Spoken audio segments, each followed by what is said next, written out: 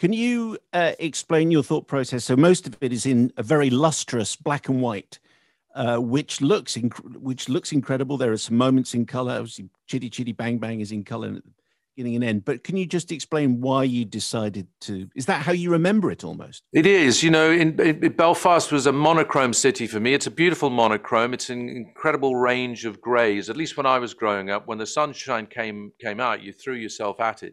But black and white has this quality of making you feel that you're in the past and present at one and the same time. It has a poetic quality. It's quite forensic. You're not dazzled by color, so you tend to look into people's souls a little more, to be pretentious about it. Harris, our cinematographer, Harris Sambaluko, said, color describes people, black and white allows you to feel people. And the emotion at the center of this was always going to be key. And then the color, when it appears in the film, is part of what was happening inside my brain, whether it was watching Yellow Submarine for the first time at 6 or 7, a trippy film if ever there was one, Yes.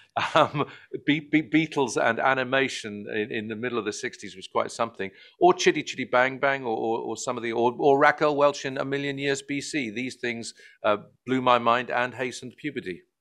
Yes, and just on that subject, just the cultural nods.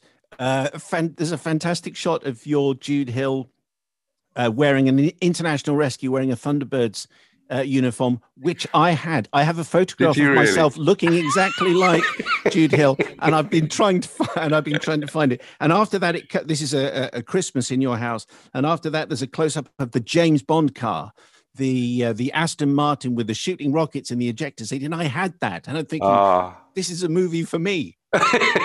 well, we're of an age, and like me, you'll have loved the little the shield that comes out of the boot as well of that car as well. Yes. This sort of bullet resistant thing.